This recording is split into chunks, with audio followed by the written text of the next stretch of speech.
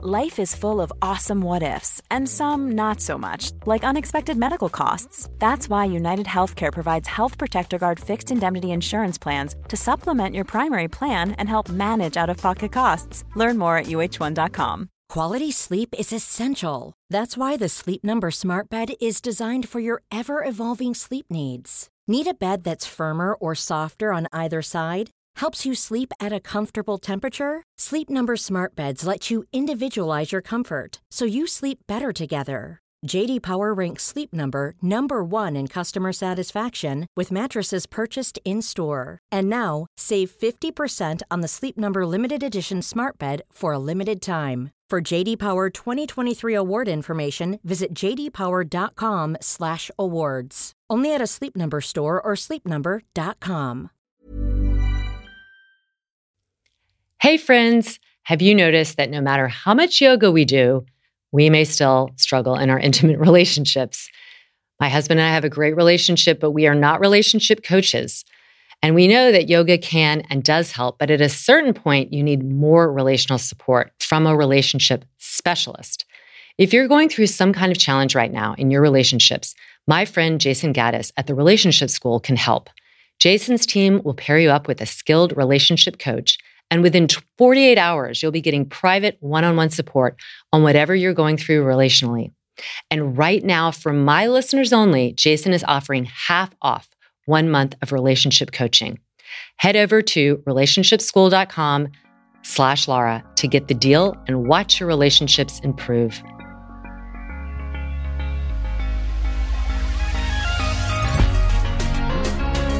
Good movement, and welcome to Redefining Yoga, a lit yoga podcast, which is designed to investigate all aspects of the modern evolution of yoga from my background as a physical therapist and lover of movement. My mission is to help everyone find freedom through smarter and safer movement patterns, so together we can be uplifted, benefiting all beings. Welcome to Friday with Friends. Today I have Campbell Will on with me, who is like my new best friend. I love him so much. He is also known as the breath body therapy person. You can find him on Instagram that way or his website. And he is a physical therapist, and we just speak the same language, which is really about looking at our amazing body, brain, the physiology, the kinesiology, the movement, and specifically with Campbell, the breath, and how the breath can change how you feel, can change how you function, can change how you emote, how you regulate. We dive all into breathing. So get ready and enjoy my conversation with Campbell. Welcome, Campbell. Always excited to have another physiotherapist on the podcast. So happy to have you. Thanks. I'm really happy to be here. So we were just talking ahead of time. You're originally from Australia, but you're living part-time in New Jersey. Not too far from me. So let's back it up from your early days in Australia. What inspired you to become a physio? I think it was definitely always my interest in the human body. I didn't have like a big injury or something that was like, I'm going to be the person that helps people recover from this injury. But I was just fascinated with like how the human body worked. And I wanted to kind of understand that, I guess, from a more mechanistic level as to like, this moves here and this does this and the process and the function. So that was kind of like my, I guess, desire to become someone that works with the body and understand how the body works. And from there, it's continued to play that role. But more recently, I've found that what makes the body work really well is breathing and these other functions, right? So where we come from the more, I guess, musculoskeletal lens, I've started to recognize, oh, well, emotions are super important and energy is super important. And how I think and feel and act are all parts of what makes the body function well. So that's kind of been the progression of me, moving from the more physical to, I guess, the other lenses in which we can look through, trying to get someone to kind of optimal function and well-being. Okay, before we dive more into that, because I'm so fascinated with that, kind of more like physiology instead of just the kinesiology. I like to integrate them all. I talk about this in my LIT method. It's like neurology, kinesiology, and physiology, with breath being a huge component of all three. But before we dive into that, how is practicing in Australia different in terms of the physio approach to practicing in the US. I'm very interested in, I've heard, and I've certainly studied from some Australian physios, but what have you noticed having practiced in both countries? To me, the biggest thing is the difference in insurance, right? And what I mean by that is the accessibility and the role that the physio plays. Here, it seems much more someone is coming to the physical therapist after seeing the doctor, and the doctor says, you need physical therapy. Whereas in Australia, we're a first contact practitioner. Someone sprays their ankle or has back pain, they go directly to the physiotherapist instead of coming via the kind of general practitioner or the physician. So I think we get to see a lot more of just the initial kind of root cause of someone hurts something or sprains something or has dysfunction, and they turn perhaps first to the physio. And then if it can't be solved through those means, maybe the physio refers back to the general practitioner or physician to then investigate further. So I think it's just a difference in the filtration or the funneling system of like, where do you get to see the patient and what part of their journey are you actually getting to put hands on and discuss and have that relationship with the patient? Well, and because of that autonomy, do you find that also your therapeutic intervention is different? So it's not just like, I'm just going to focus on your ankle versus I'm going to look at like how you're moving that might have perhaps set you up to hurt your ankle, not just like zone in, which I feel like, unfortunately, our modern medical model is set up. You have a diagnostic code. It's about the ankle. You have 5 sessions. You better get it done with the ankle. Is it different in Australia in that way? Yes and no. I think you just hit the nail on the head. To me, what is the difference between a really good therapist and maybe a mediocre one is looking at the big picture. And I don't think that's just based on the system. I think a lot of therapists in Australia will fall into that same, oh, this is an ankle problem, address the ankle. But I do feel, especially when because we see kind of insurance patients as well, where it's like, you're not allowed to treat the back if that person's been coming in for an insurance claim on their ankle. So it kind of takes away our role as being that holistic integrative practitioner of saying, well, you rolled your ankle because you're not functioning well from your hip or your back.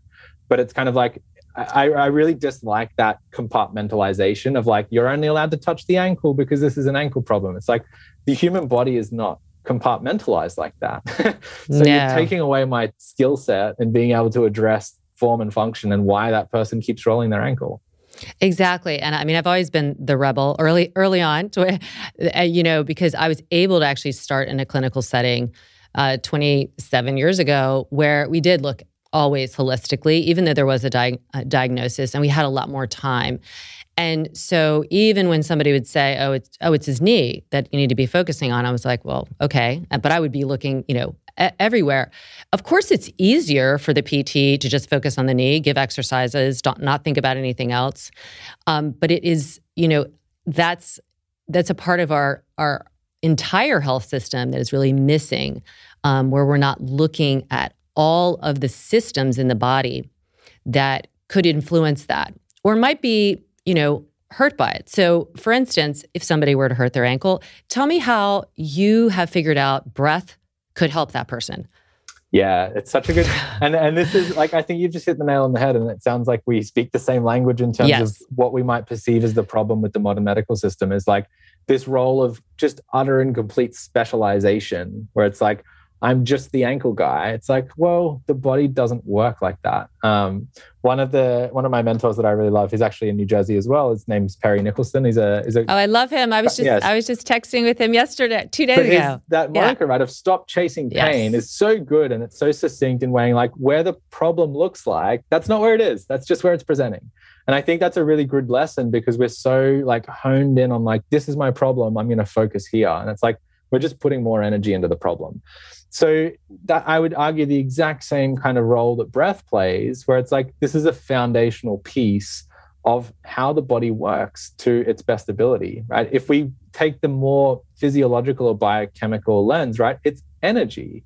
You cannot produce energy without oxygen. And how well you can get oxygen, number 1, into your lungs, but number 2, from your lungs to your blood, number 3, from your blood to your tissue, kind of dictates, are you working optimally, right? Are you burning clean fuel, or are you burning dirty fuel, right? Are you then cleaning up the metabolic waste products of an inefficient energy management system? So it's really kind of like slowly infiltrated the way that I treat patients. And someone might come in with a sore leg and I'm asking them about their breathing. And they're kind of like, I came in with a sore leg. Like, why are you asking me that? It's like, well, it tells me a lot about your ability to be stable, like biomechanics. And it tells me a lot about your stress levels, right? The tension in your body, your sleep, all the things that we know are going to enhance someone's recovery, right? We can kind of look at, well, maybe those things aren't functioning really well because this baseline level of your breathing isn't matching the function that we want it to. So I kind of really like to look at breath as not the piece that fixes all the problems, but I do see it as a contributing factor to almost everything. Like I'm hard pressed to find a dysfunction or disease that is not influenced by breathing. I love that. And, on the note, the reason why I contacted Perry is I had a client who I've known for many years and has had this, what seemed to be some kind of weird degenerative thing happening where she was just feeling pain in all these different places. She wasn't digesting well. She gave me all these symptoms, and she's very busy woman. And she finally said, I really need to see you. I'm just hopeless. I feel like my body's failing me. She'd seen a bunch of doctors. So she's telling me all these things. And this is just an example of how you and I and what we want the system to be, we want the medical model to be, is that I was listening to her symptoms, but I was really trying to think about the potential root causes of those symptoms. Everything was being treated, the symptoms were being treated. And I felt very strongly it was some vagal nerve dysfunction. And and she was going to see a doctor. And I was like, I did some vagal nerve releases for her. We did some breath work. And, she's like, what do I tell my doctor? And I said, you could just tell him this. He may totally laugh, right? You can say, my therapist told me this. And it turned out her doctor agreed with it. Number one, it gives it gives hope, I think, that we ultimately, there's many things that contribute to our well-being, and it's not out of our control. We just have to know about it. And so can you talk a little bit about the vagus nerve for those people who are not, because this has a lot to do with our breathing, our digestion, our stress, our sleep, everything, our nerve function. Yeah. I mean, I love to just obsess about autonomic nervous system, because the way I like to explain it to my patients is like what we all get taught and what most people, the level of understanding about the autonomic nervous system. It's like I have the sympathetic or the parasympathetic, the stress response or the relaxation response. And that's quite a black and white kind of dichotomous view. And in the body, I think it's a little bit more fluid than that, right? It's more of a spectrum, right? On one end is very sympathetic and the other end is very parasympathetic. But between those 2 points, like I move. And this concept that I love of prioritization, right? When I'm in a more sympathetic state, my body will prioritize certain functions over others, right? Where am I sending the blood flow? Where am I using the energy? What functions am I putting to the top of the list?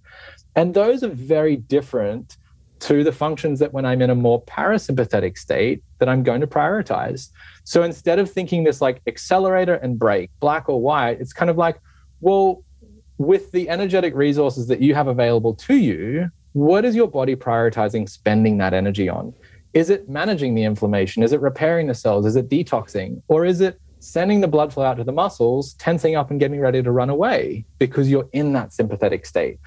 And so where this kind of comes back, and my obviously tool of choice is breathing, is that's a very strong influence on that autonomic tone or that autonomic arousal. So I can breathe in a way that's telling my body we are in a sympathetic state, right? Let's prioritize the functions that we associate with stress and action and survival.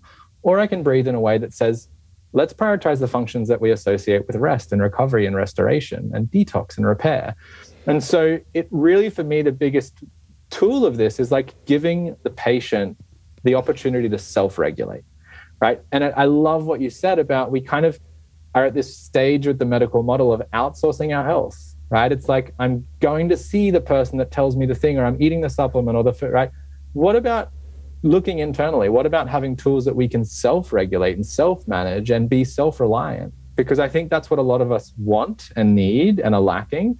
And that to me just comes from education, right? If I can explain to you, oh, when you're breathing up into your chest through your mouth with your accessory respiratory muscles, the correct response of that is feeling anxious, is having a higher pain, like feeling more pain, right? Not being able to sleep, feeling stressed and anxious. It's like your body's functioning exactly as it should be. There's nothing broken here. It's just that you're in an inappropriate state.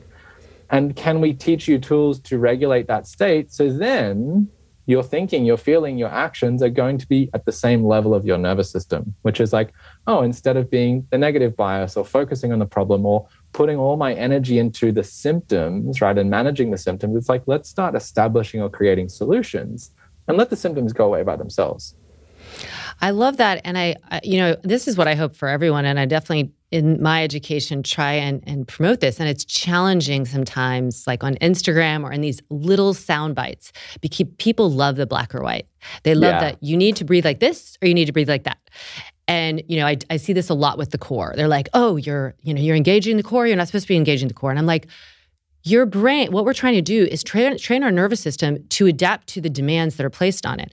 If I'm lying in bed, I should not be holding my core strong because I'm relaxing. I should be, I should be softening. I should be, have a soft belly. I should, that's different than the demand. If I'm in a plank with gravitational forces, I'm not going to try and soften there. That's not going to work really well. That's not going to work so it's like you can't. But these sound bites, they drive me crazy. So people are like, oh my gosh, is the pelvic floor going to be bothered if you do that? And I'm like, no. If you train your nervous system, your brain, and all the stuff that it is in charge of, which is everything, to be more intelligent, to know, like, meet the demands. Like, do I really need to be anxious if I'm sitting at my desk typing? No, that's probably a good time for me to try and like be more focused and not let that stress come in and help, affect my breathing, affect my pain tolerance. It's just, we just want to be smarter. And I think, again, it's like we have just compartmentalized these buckets so much as opposed to looking at like the genius of our body and our nervous system and how we can train it to get stronger, train it to be smarter, train it to know when we need to relax and release. But yeah, it's a gradient. It's totally a spectrum. It is not black and white. So I just wanted to say that. I'd love to know your thoughts on that. Yeah, I mean, I was just like, I really wanted to kind of get in there and reply because I just couldn't agree more. And everything you said, I just completely resonate with because I see the exact same thing, right? Good breathing and bad breathing. I'm like, well, let's break that down a little bit because bad breathing, right? Let someone says, oh, breathing quickly, breathing through your mouth, breathing into your chest is bad, right? Run into a burning building and tell me how you want to be breathing, right? That is completely correct breathing. When you're in a heightened sympathetic emergency, high stakes environment, that is appropriate breathing, right? If you're sitting on the couch watching TV, terrible. It's inappropriate, right? Context is so important. But like you said, right, we love these little sound bites of this is good, this is bad. Mm-hmm. I really like to change that terminology of this is appropriate or this is inappropriate. I love that. That's much better. Exactly. That you're under, the situation that you're in, the environment that you're in, what's appropriate, right? So your breathing should be flexible and adaptive and responsive, right? It's not this black and white thing of like, this is good breathing. I'm breathing quietly through my nose, my diaphragm all the time, right? Sprint up a hill and tell me how that feels, right? It's inappropriate. So we've got to lose the idea of like this one kind of like structured thing that's good and anything outside of that is bad. It's like, that's not how we're designed. We want to be adaptive and responsive and flexible and be able to meet the demands that are placed on my body and the environment I'm in. And that requires flexibility.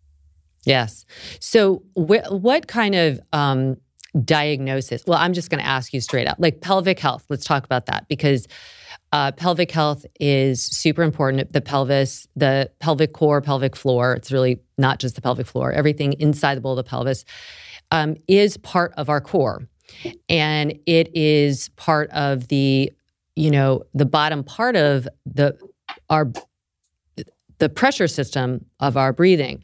So what kind of issues do you see, both male and female, might experience, and what are some recommendations you can give? So somebody says, I feel like, I'm either leaking or I can't let go of a clenching pelvic floor, I always tell people that doesn't mean it's strong. It just means it's like high tone, right? You're probably clenching everywhere. So I would love to know what kind of recommendations you give. Yeah, I mean, and that you just hit the nail on the head in terms of what I think most important for most people to understand is like tense doesn't equal strong. No. And in fact, they're kind of like, you could have both, you could have neither, they could be opposing, they could be kind of like complementing, but it's just like, I think that analogy of like, oh, if it's tense, it must be like serving its function or I need to learn to relax. It's like, there's so much again on that spectrum. But what I tend to see, and again, I'm going to kind of paint with broad strokes and generalize, this is not always the case, and that's why it requires assessment. But generally what I see is a more hypertonicity or a tension or a holding pattern. And we think about, and where I want to relate this to kind of breathing is like, think about when we usually hold our breath, right? I'm frightened, I'm bracing, I'm expecting pain, right? Something surprises me. So this kind of sharp inhale and then contracting of the diaphragm is where my attention goes. But diaphragm is the roof, pelvic floor is the floor, kind of abdominal wall, right? We think of this cylindrical chamber of pressure. And if I'm bracing with the diaphragm, whether that's a conscious or unconscious pattern, and whether that's something that's happening all the time or just in response to certain triggers, it's creating a change in that pressure system, right? And typically, what people do with their diaphragm is very similar to what people will do with their pelvic floor. If I'm bracing with my diaphragm all the time, I'm going to have a tendency to kind of counteract that by bracing with the pelvic floor. And how often are we bracing? Well, depends on what your day looks like. But in my experience, a lot of people unconsciously, right, I open up that email and I'm holding my breath and tensing my abs because there's that email from my boss or the deadline I missed, right? And there's this unconscious bracing of the diaphragm, which is bracing of the pelvic floor. And so it's not as simple as just saying, oh, well, you need to learn to relax. We have to establish, well, why do you have this triggered? Why do you have this automatic response to something that feels a little bit stressful or scary or fearful? And why do you brace with the diaphragm? And I think it's super interesting. And again, not all people, but we can kind of go far enough back and find something that happened, right? Where it was an appropriate response. And this is what I think is super interesting, especially around back pain as well, when I see interrupted breathing patterns, right? And if I go usually far enough back, they're like, oh yeah, I had this car accident, or I had this whiplash, or I had a really bad bout of back pain, or I had a pregnancy and postpartum, like I had some SI dysfunction or back pain dysfunction. It's like my breathing might have changed as a response to that situation. My back pain got better, but my breathing didn't, right? Or my SI dysfunction got better, but I maintained this inappropriate breathing pattern of bracing and holding and not restoring the function of my diaphragm and my breathing. And down the line, now I'm starting to see I can't relax or I can't release that tension because it's just gone on for so long. So I think it's important to remember that breathing is a behavior as well. And how that behavior came up, it's really important for us to try and identify. And sometimes we can't. Sometimes people are like, no, I never hurt my back, or I never had an emotional traumatic event around my breathing. And that's okay as well. It's like, well, why are we engaging in this behavior of what we might call non-optimal breathing? And how is that then feeding into the system of your biomechanics, of your pressure management, of your tension and relaxation, and our ability to actually be in charge of that and in control of that? I love that. It's like the anticipatory response just gets like hardwired. So it's like, even though there's nothing to be anticipating, it's just, that's our go-to. And this is where I think breath is so much like how we choose our movement patterns. It's like what we do habitually, and it might not bother us for a long time, but at some point it could become inefficient. It can become injurious. And so we do have to examine, like, it is something that is been a path that's pretty darn encoded, but we can reprogram. That's the beautiful thing about our computer of a brain. We can reprogram it at any time. So how do you start this kind of reprogramming path with someone who, for breathing? Like, what are some things that you do if you have somebody that you can clearly see has a high stress existence and it's not appropriate for just, talking to you or going about their day? Yeah. So the first thing I always want people to understand is just the sheer volume, right, and scale of things. So most people are breathing unfortunately, probably 25,000 times a day or up, right?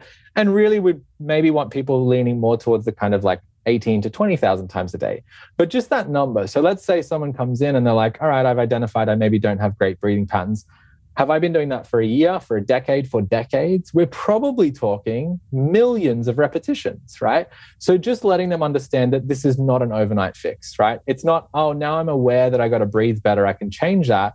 We have to unravel the association, that anticipatory response, right, of millions of repetitions. But I also want people to understand like the grace of human biology. It's not like you now have to take 1 million good breaths to make it automatic, right? We have to give it intention and attention. But through what I love to term training the autopilot, right, is we have this conscious influence over this automatic system. And if I pay enough attention to that enough times, then my body starts to adapt, right? And that's where we can kind of like reprogram the system. I think the first thing that I probably teach everyone, and I think it's so often overlooked, is awareness. Are you aware of how you're breathing when you feel stressed versus relaxed, when you feel tense versus calm, when you feel overwhelmed and panicked versus calm and content, right? If you're not aware of the difference in your respiration between those two poles, those two states, then what good is giving you an exercise, right? I can be like, hey, here's a calming breathing pattern. But if you don't recognize when you are in a stressed state or that more sympathetic dominance, then what good is that exercise? So I really encourage people, and this is something that everyone can start with, of just building the muscle of attention, self-directed attention. How do I breathe when I feel X, Y, or Z? How do I breathe in these certain situations? Because breathing happens so often, right? Our brain is very good at automating. It does not want to notice 25,000 breaths every day. It's got way too many things to focus on. So it automates that on purpose. But you have to bring that autonomic process back up into conscious awareness so that you can start to address it. So having a 1 to 2 or 3 minute practice multiple times a day of just like, how am I breathing, right? Is it fast or slow or shallow or deep or in my chest or in my belly? Like, don't judge it. Don't try and fix it from straight out of the gate. First, learn to listen to it and notice it and see how it changes based on how you're feeling. So building that kind of level of awareness, I think, is the first step that's most important. And then people can start to move towards like, well, now how do I control it? And then how do I optimize it? But without the awareness piece, I think everything else is for naught. Because I think, again, it comes back to what we typically see is like, I'm going to address my breathing with a 10-minute practice every day. Right, what about the other 23 hours and 50 minutes? If that's dysfunctional or inappropriate, then that 10 minutes is a drop in the ocean and it's not going to do anything.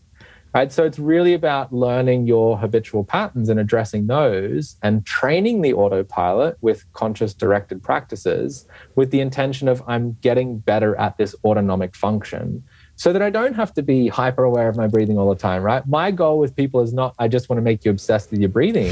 It's like, let's fix your breathing in a way so that you don't have to pay it any attention anymore unless you want to use it as a tool to change how you feel. So can you talk about your own personal breathing practices that I'm sure that, yes, so much of it is now you don't have to think about, but anything intentionally that you bring into your day? Yeah, definitely. So I probably categorize it in two parts. Like, what am I doing for my nervous system and what am I doing for my physiology? And they might be opposing things, right? But again, understanding that my breath is going to interact with these systems. So I like to use something which we would call cyclical hyperventilation, which most people may have heard of the Wim Hof method or something called Tummo breathing, which is quite sympathetic in nature. When we think about that type of breath, right? It's this deep, full, fast, rhythmical breathing, which is kind of like putting the foot on the accelerator, right? It's ramping up the sympathetic nervous system.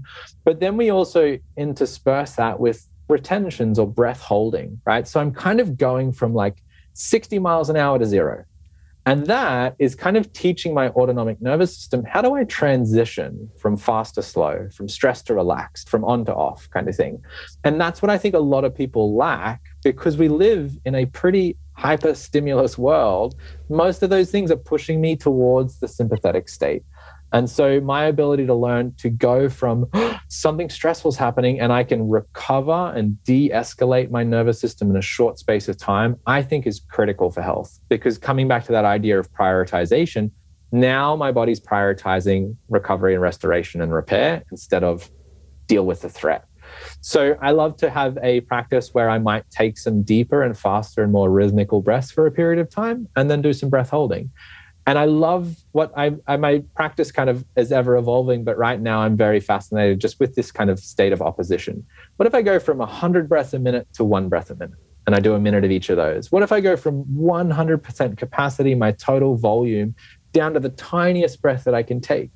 And exploring those different states and how does that make me feel, with the kind of overall intention of inducing a little bit of plasticity or flexibility within my nervous system. And then on the physiology side, I think a lot can be said from improving tolerance to carbon dioxide. And there's some beautiful research on the correlation between CO2 sensitivity and things like anxiety and panic and stress in a way. So letting myself get in touch with physiological stress, right? It is arguably the most primal response in our body is high CO2, right? Everyone hold their breath and tell me what it feels like when it feels like you need to breathe, right? It's undeniable. It's very, very primal. It's this innate like, oh, I need to do something panic, here, right? Yeah. It's panic. And it's called the false suffocation alarm, right? So my brain, we're triggering it to think like, oh God, I'm about to run out of air. And that's a very strong stress response. So if I can practice kind of leaning into that, consciously doing it for a short period of time within my control and practicing calming down when my body wants to freak out, I think is an enormous tool, because I always like to talk with my clients that it's not if something bad happens, it's when, right? It's not if shit hits the fan, it's when. And so instead of waiting for that curveball to come and how am I going to respond when the stressful thing happens, like, let's practice that. Let's teach you a physiological tool that puts you into that state where it feels like, oh my God, everything is just like panic stations. Can I keep my wits about me? Can I not tense up and brace and want to run away, so that when something perhaps is not related to my physiology occurs, I've taught myself a correct response or a more optimal response? I love that. You know, both my kids learned how to free dive, and my daughter's now in college, and some of those like pre-breathing exercises you do essentially to prepare for that state, she still does, like when she's feeling anxious. And so there is so much to that and I think it's really important to notice like how it feels inside your head, like that, you know, not just when you get to a panic state, but afterwards, like that, whoa, that unbelievable, like, whoa, buzzy feeling. Like you can get this incredible natural buzz, which is when you have kicked into like, okay, I'm good. Parasympathetic I didn't state. die. Yeah, I didn't die. I feel amazing. And I often make this joke with people when I'm teaching like kind of more physiological based exercise. It's like every time your brain has this I didn't die realization, you become a little bit more equipped to deal with what resilient. Feels like stress, right? Yes. And freediving really transformed my breathwork practice, because it put the theoretical tool of sitting there and holding your breath into a real world application. You're 20 feet underwater and your body wants to panic.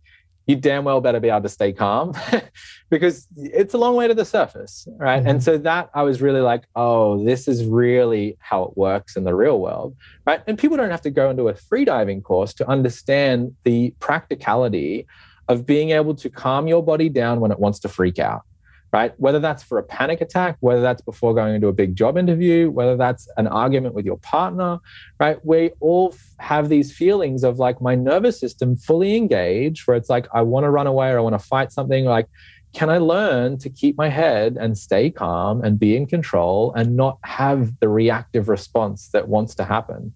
And I think that's a valid tool for kind of almost any situation. It is. And I think everybody needs that in the world we live in. Now, I loved your terminology of breath retention. It is essentially a hold, but I think when people hear hold, because I talk about retention, because we practice it in some of the core work we do. And the retention is really for the transitions, because that hold where you are kind of on empty is such a great way to move your body, because you're kind of not getting in your own way, and it's helping to stabilize your center. And then people are like, oh, you're holding your breath. And I'm like, think of it as retaining. It is a retention, because when you think holding, people do that, you know? So can you explain a little bit about the practice of that breath retention, where how you prepare, just briefly? Again, he's just telling us this briefly. You don't have to practice this right away, but just getting an idea. Yeah, it's such an important point. And I wish that I kind of picked up on this earlier, because when I first kind of dove into the world of breath work, right, breath holding was the language that I used. And you're so right? It's semantics. If I tell someone, hold your breath, I watch them go, yeah.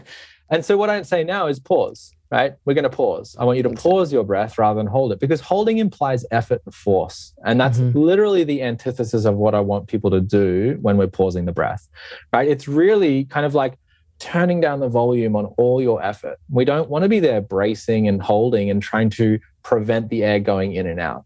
And so what I think is really important for people to understand, and maybe we can kind of, or people can take this and come back and listen to it and practice, but it's really about pressure, right? So the way in which we breathe, my diaphragm goes down, my rib cage expands, which means there's more space in my lungs. The pressure drops, right? And so the air moves from outside to inside. It goes from high pressure to low pressure, right? And that's just my inhale. My diaphragm relaxes, it rises, my rib cage compresses, which means the pressure rises in my lungs and the air flows out. If I can match the internal pressure to the external pressure, there is no effort required from my body to prevent the movement of air, right? So if anyone's not driving and not walking and is just sitting, if we just breathe out the air from our lungs and we try to pause, you'll notice there's a lot of effort, right? The air wants to come into your lungs and you're preventing it, right? Now let's take a big breath in and also hold the breath at the top. The air wants to go out, right? So let's just now let the breath go and let it stop where it wants. So this is the point where the internal pressure is matching the external pressure. I'm not trying to prevent the air coming in, neither am I trying to retain it from going out. And so that's where we want to practice retentions or pauses. And it's a lovely little practice for people to find their center. I love that you use that language, because it is the center of your breath. It's the center of your body. It's the center of your presence. And if we can actually learn, it's a lovely little space to get in touch with. And I love, again, kind of like, how does this play out in real world situations? Well, we already touched on when we hold our breath, right? Something scary, something frightening, something surprising, something painful. Think about when we have these pauses, right? Think of the language of something took my breath away, right? Watching a beautiful sunset, listening to beautiful music, and all of a sudden we stop. And where we're stopping is in between my exhale and my inhale. This space kind of appears, which is very parasympathetic in nature. There's no effort. And there's a natural kind of retention. There's this natural stopping of my breath. And that we all associate with like, whoa, I'm observing something beautiful, or I'm in awe, or I'm in wonder, and my breathing just stops. And so if we can cultivate that and use it as a short little practice, then I can induce that same feeling in my body of I'm observing something wonderful, right? I'm pausing my breath at the bottom. It means I'm safe, right? There's nothing dangerous. There's no threats. And so that's a lovely little trigger to the nervous system to just, right? Let's just take a moment to pause before I'm back into engaged doing. I love that. So when people get to that pause, so that, and they start to feel the wanting, like, so the recoil of the diaphragm or the pressure changes, do you start with just like, okay, stay there for an extra 5 or 10 seconds, and then stay there for 30 seconds?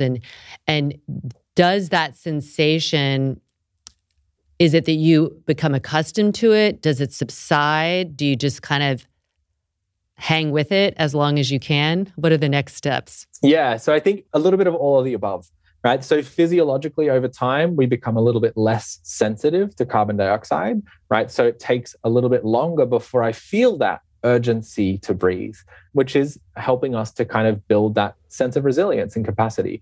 What I love people to do is, what we're trying to induce is an adaptation, right? And we really want to ensure that we're kind of separating the physiology from the emotional response to the physiology. So a lot of people, particularly those that experience anxiety and have panic attacks, right, holding the breath and feeling the carbon dioxide rise can be very inducing of anxiety and panic. So we don't want to sit there and grit our teeth and lock down our jaw and say, I'm going to fight this, right? because my brain is perceiving, oh, this thing's scary and stressful and I don't like it. So I'm actually going to get more sensitive, right? I'm going to ring the alarm bell even sooner next time. What we're really trying to do is dissociate. So when the CO2 level rises in my blood and my brain goes, oh, what's going on? I'm sitting on a chair meditating, right? I'm relaxed. There's nothing environmentally that my brain says this is scary or stressful. And so what it then does is says, all right, I'm going to lift the ceiling, right? I'm going to reduce the sensitivity. I won't ring the alarm until there's more carbon dioxide, because repeatedly we're having high CO2, but nothing stressful is happening. So what I love people to do in the initial stages is just hold or pause the breath until we feel, I like to call it the knock at the door, right? Your breath wants to come back in now, okay? And do 3 things. Relax the forehead, unlock the jaw, and drop the shoulders. Partly what we're doing is self-distraction. I'm not focusing on, I need to breathe, I need to breathe, I need to breathe, right? I'm going through a little checklist, which is pushing back on my automatic response. What most people do when the CO2 builds up is we want to lock up the shoulders, clench the jaw, and fire the eyebrows.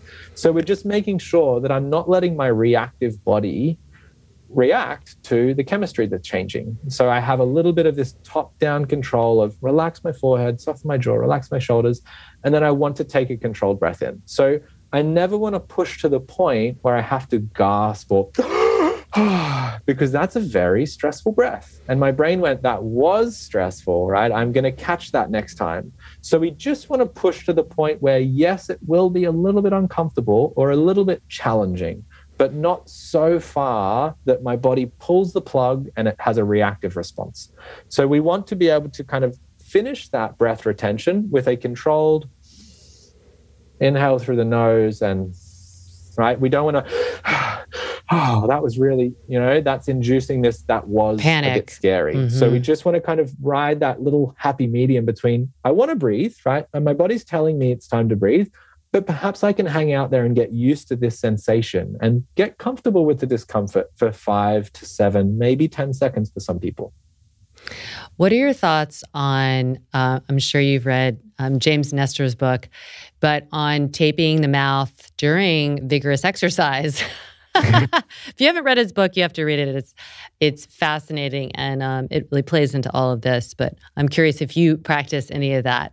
Yeah, it's a phenomenal book. And so I use mouth taping when I go to sleep at night. I was always, until I kind of dove into this world of breath work, an unbeknownst mouth breather.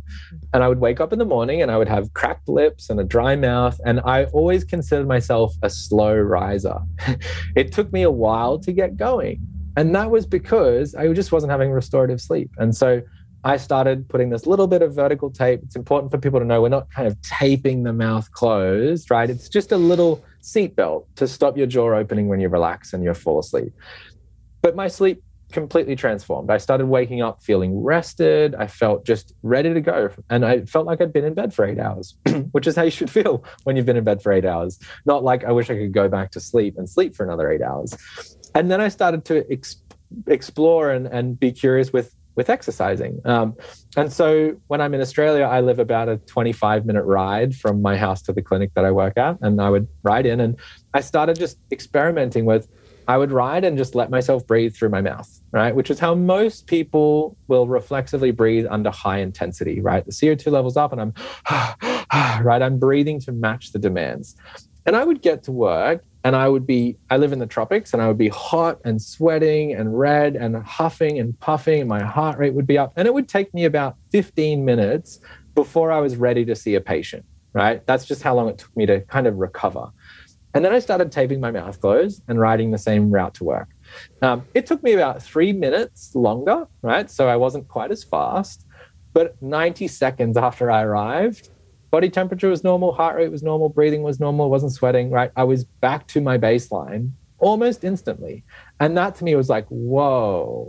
And when you kind of understand aerobic and anaerobic kind of thresholds and capacity, riding or exercising mouth open, we're just pushing ourselves into this emergency state, right? It's like, just create energy however you can. And we go to an anaerobic process, which means now I'm producing lactic acid and this metabolic waste, which my body has to work to clear out, right? And so as soon as I started riding with my mouth closed, only breathing through my nose, retains a lot more carbon dioxide, which means I'm creating energy in an aerobic capacity, which means I don't have all of that metabolic waste product. My heart rate doesn't go as high, my body temperature doesn't skyrocket, and my time back to recovery was just a fraction of what it was. So that to me, I was like, oh, this is something. So it's not to say that, again, appropriate and inappropriate. I'm not saying never exercise with your mouth open, but if you go from your stretching warm up and 10 seconds into your jog, you're right, we're missing a big window of exploring our metabolic machinery of how do I produce energy under load.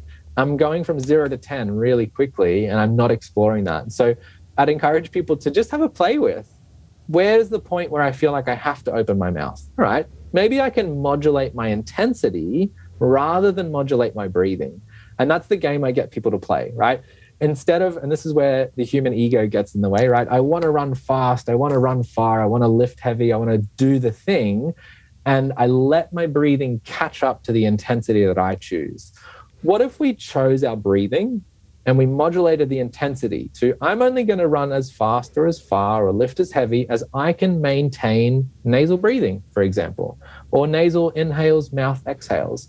It just gives us a little bit more ability to just be in communication with the body and how well it's functioning and what it's doing. And I think that's, again, a lovely place for people to explore.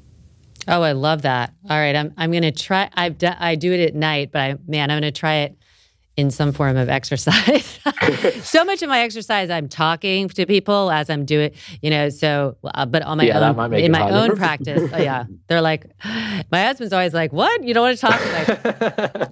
Like, oh, well, we could talk forever. This has been so joyful. I love just connecting with like-minded people. And I just love this idea.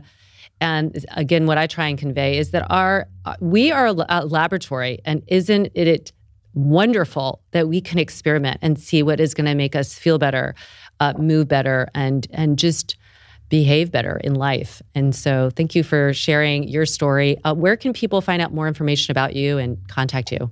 Yeah, and I just want to second that. And I love the kind of analogy of like the N=1 when we look at kind of scientific research papers. Oh, there was one, you're the one participant, right? Experiment and see what works and what doesn't, right? Everyone's a little bit different. So take the onus on yourself and be your own lab, right? It's really cool. Exactly. I love it. If people want to learn more, I'm on social media as Breath Body Therapy. My website's the same. I'm most active on Instagram and a little bit on Facebook, but I really encourage people to reach out if they have questions. It's something that I think too many people just think, oh, I'm breathing all the time, right? What could I need to, right? But I often use the kind of example that, well, someone taught you how to drive and how to use a computer and how to communicate, but who taught you how to breathe? And for most people, it's no one, right? We learned by mimicry and just kind of this autonomic function. But we can pick up bad habits, just like we can pick up bad movement habits and bad behavioral patterns, right? We can pick up bad breathing habits.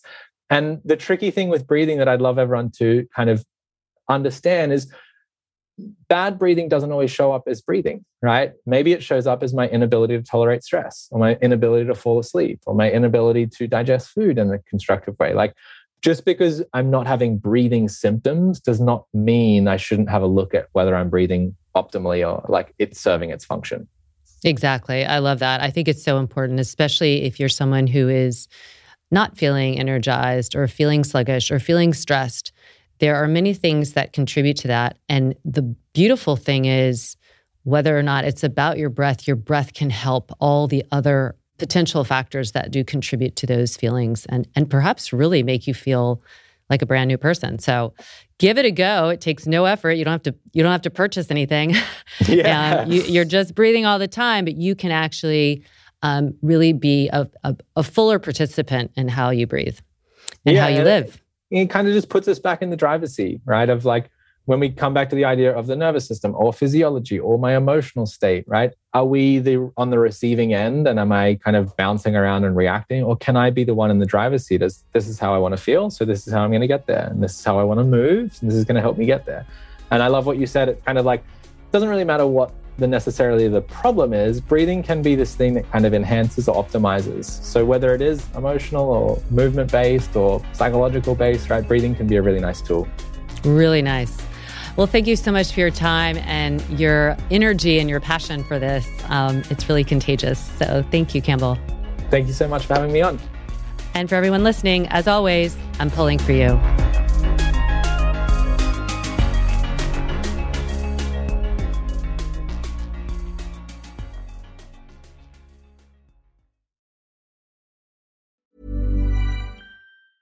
Mom deserves the best, and there's no better place to shop for Mother's Day than Whole Foods Market. They're your destination for unbeatable savings, from premium gifts to show-stopping flowers and irresistible desserts. Start by saving 33% with Prime on all body care and candles. Then get a 15-stem bunch of tulips for just $9.99 each with Prime. Round out Mom's menu with festive rosé, irresistible berry chantilly cake, and more special treats. Come celebrate Mother's Day at Whole Foods Market.